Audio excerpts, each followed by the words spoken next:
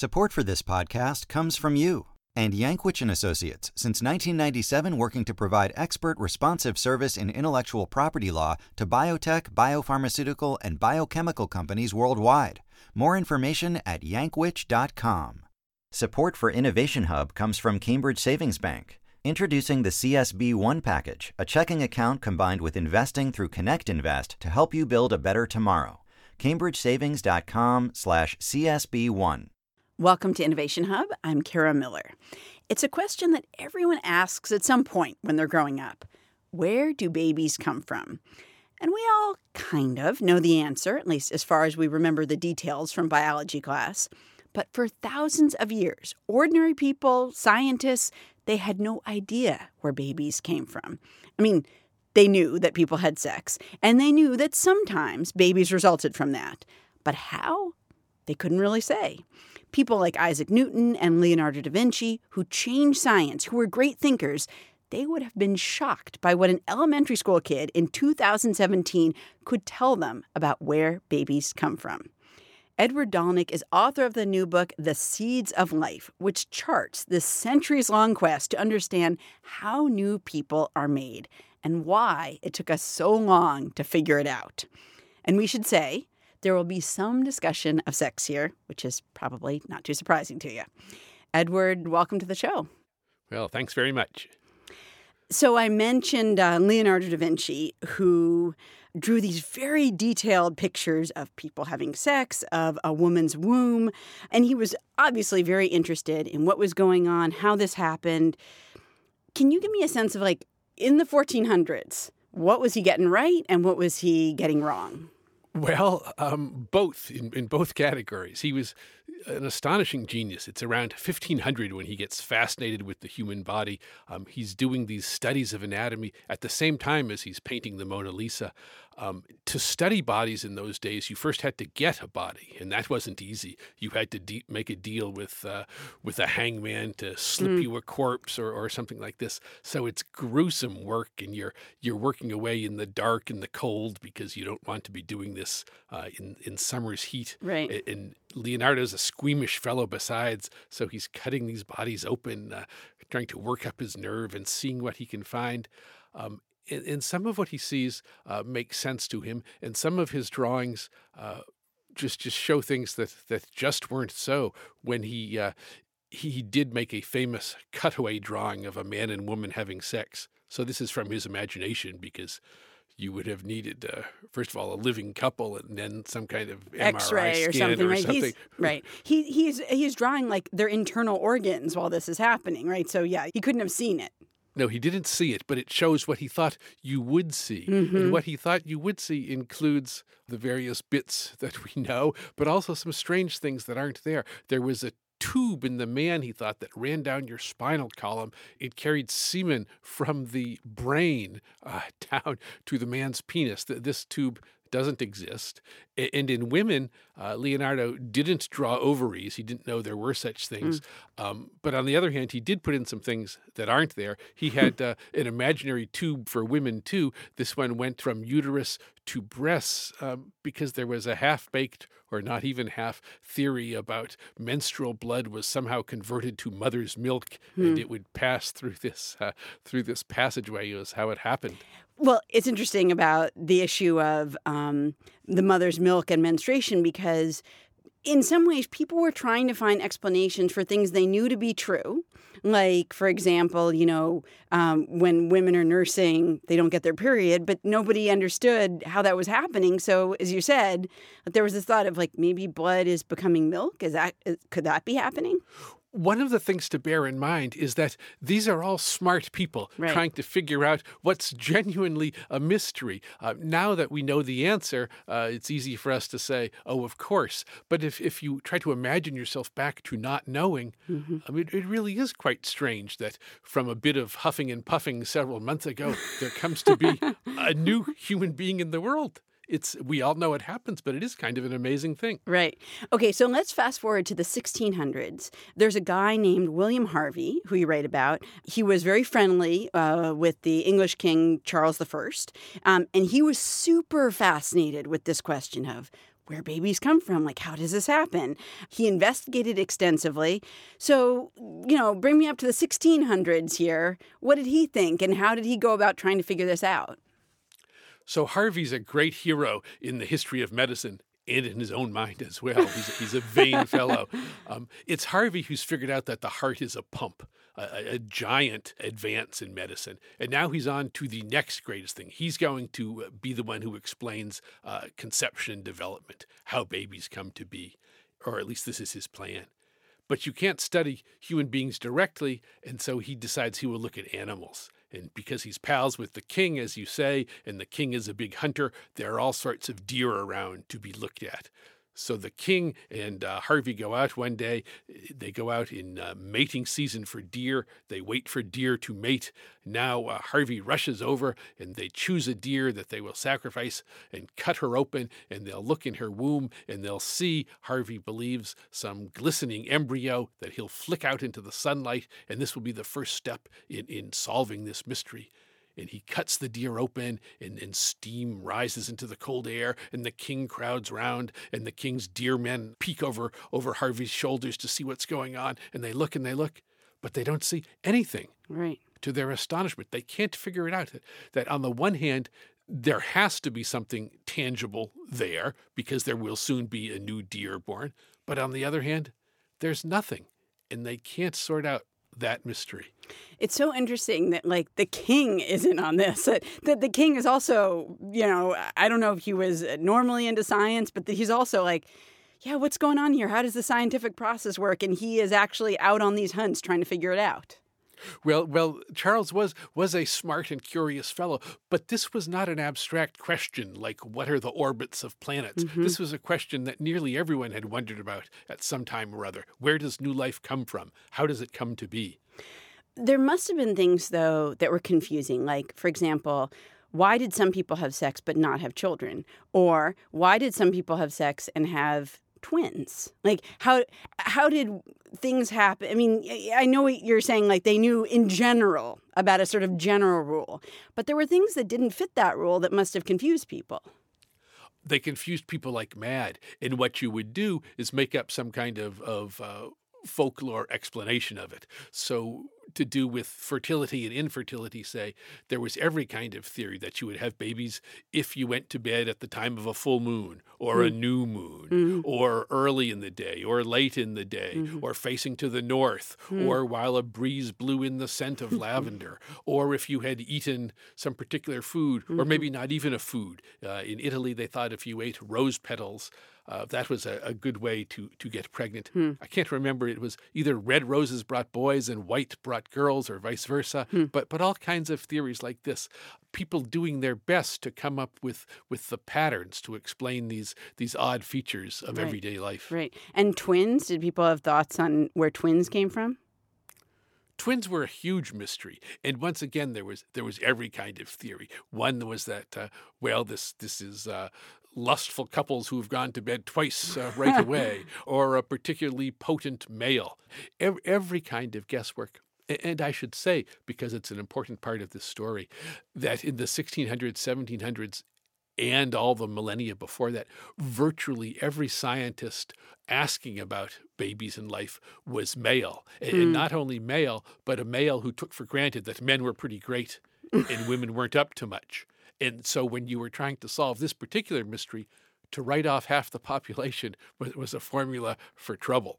So when you say they assumed men were pretty great, did that say to them that basically the baby-making process was basically about men? Do you know what I mean? The woman was carrying it, but that was just like, a technicality. What these male scientists said explicitly was that if you were to look at any creative product whatsoever, a poem or a house or a tool or a piece of pottery, that was made by some male artist. That was the way the world worked. Now, when you looked at the greatest and most elaborate creation of all, a new human being, it stood to reason, they all insisted, that too would be the creation of a male. Right. And the woman's role in this would be, as you say, to nurture that seed that the male had created and planted.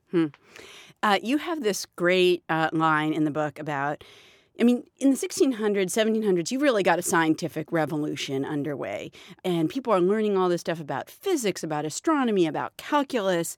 And then you have this great quote, "The bold men of science raced off to take on the mystery of life and promptly face-planted." Did people who thought, well, we're unlocking the mysteries of the universe, surely we can figure this out, it's all around us, did they think this is totally doable? That's exactly how it went. And that's what got me into this book, in fact. I had written earlier about Isaac Newton and Galileo and people like this, and they had solved all these cosmic mysteries about comets and suns and planets. And those are remote things and ones you can't touch because they're so far off. And now they thought they would turn their attention to bugs and babies and plants and butterflies, and this would be easy. Oh, right. They were going to rack up one more big triumph just in the same line that they'd already done. Right. And they were astonished to find that planets were easy and plants were hard. That they had no idea it would be that way. Right. You're listening to Innovation Hub. I'm Kara Miller, and I'm talking with Edward Daalnyk, author of the book The Seeds of Life, about how we finally came to understand where babies come from. It may have been not super hard. I don't want to characterize it, but it was obviously doable to make advances in calculus and physics and astronomy and so on. But a lot of those things did not come without the pushback of the church and religious authorities. And I just wonder, where does religion factor into this whole question that scientists had been pursuing for hundreds of years of where babies came from? Religion played a giant part in this story. It played a big part in the astronomy and physics story, too, we know from Galileo. But their religion mostly helped, actually, because the scientists all believed that God was a mathematician, and it turned out, for reasons nobody understands quite to this day, that the inanimate world really does follow mathematical laws. The comets do trace perfect ellipses, and gravity does follow an equation that you can write down in a few lines. But now when it came to biology, they had this same belief that everything was designed by God, the creator. And now when they turned to life, that made for all kinds of trouble. For one thing, God was not only the creator, all these scientists believed, but he was the only creator. And so that simple observation made for giant trouble, because if God was the only creator, how could it be that ordinary men and women were creating life? That was God's work. How could that be? And to come up with an answer to that question, they invented what was taken to be the deepest wisdom for centuries, but to us sounds like the most outlandish answer possible. What they said is, well, God is the only creator. It's not when a man and woman today think they're creating life, they're kidding themselves. They're really not.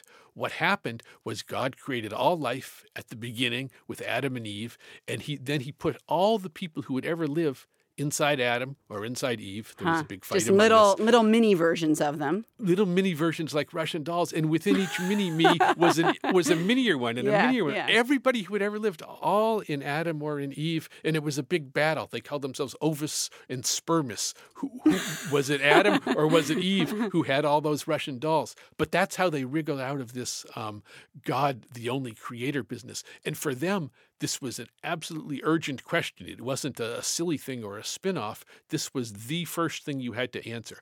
Who's doing the creating here?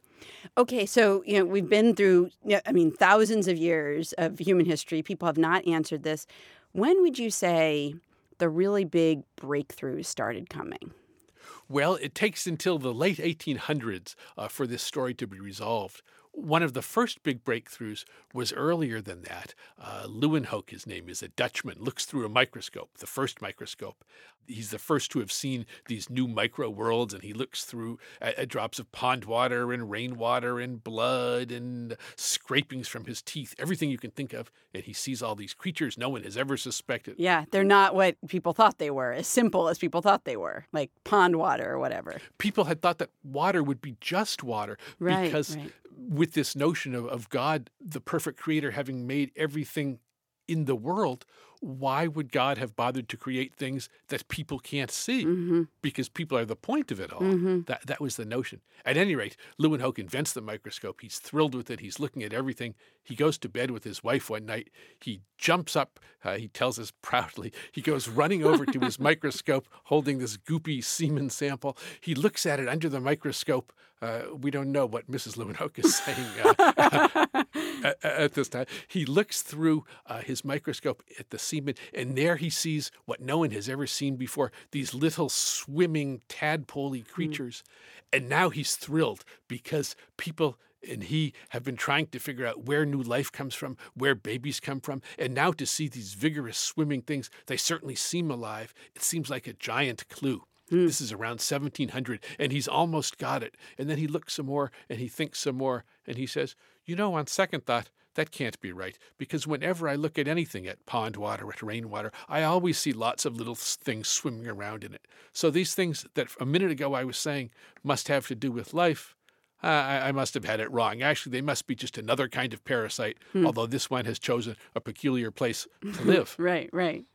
Well, it sounds like much in the way that astronomy, depended on the tools of astronomy, that, until you had microscopes, until you had certain things that allowed you to see very, very small, eggs and sperm and stuff, it was hard to imagine that those things had inside them what they do have inside them. New tools are a giant part of the story. The microscope coming along is really, really important. This is a story that hinges on sperm and egg. An egg is just at the limit of what you could see with your naked eye if you had good fortune. It's about the size of the dot over a typed letter I. But it's the biggest cell in the body. But the sperm is the smallest cell in the body. So the ratio in weight of an egg to a sperm cell that fertilizes it is 1,000,000 to 1. Wow. It's the difference between a Thanksgiving turkey and a housefly. So it's no wonder that they were so hard to find. So who then was the first person who really knew? Because you said Leeuwenhoek looked and he thought, maybe sperm are part of life. Oh, no, maybe they're not. So who was the first person who realized, no, a sperm meets an egg, and this is the beginning, and it implants, and, had the first sense of this is what really definitively happens, and they were right about it? So that comes late. This is 1875. There's a grouchy German scientist that no one has ever heard of named Oscar Hartwig, who was working in a lab in Naples, Italy. They were studying sea urchins, not because of any particular fascination with sea urchins, but sea urchins happen to have big eggs, and they're easy to gather, and they're transparent. You can see inside them, like looking at a construction site through a peephole. And if you have experimental subjects at the end of the day, they're also delicious. This was also that just also a side benefit, yeah. But all the scientists in the lab had discovered that side benefit. At any rate, Hartwig one day is looking through his microscope at one of these transparent sea urchin eggs, and he pushes a sea urchin sperm cell near it, and now the nucleus of that sperm cell makes its way somehow inside the egg, and one nucleus swims towards the other. Hartwig is watching this, and then they meet. And he's the first one to have ever seen that. And he catches on now that, it's not that the sperm cell is a parasite or something like that. It's part of, or the precursor of what's going to be a new organism. That's what's going on. And when he told people, did scientists immediately believe him? Did the general public immediately believe him? I just wonder, how much resistance there was amongst any community.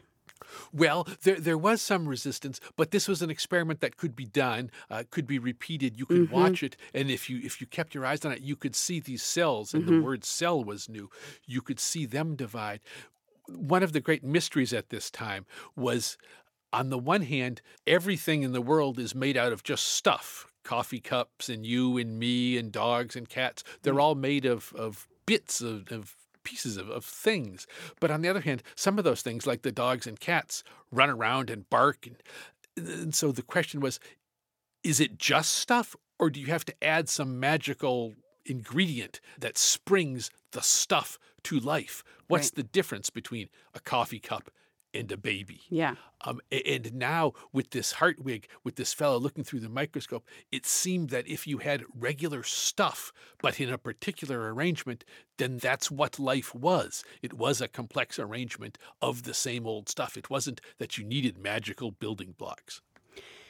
Do you think that this discovery has anything to teach scientists now who are still trying to figure out certain kinds of mysteries about the universe?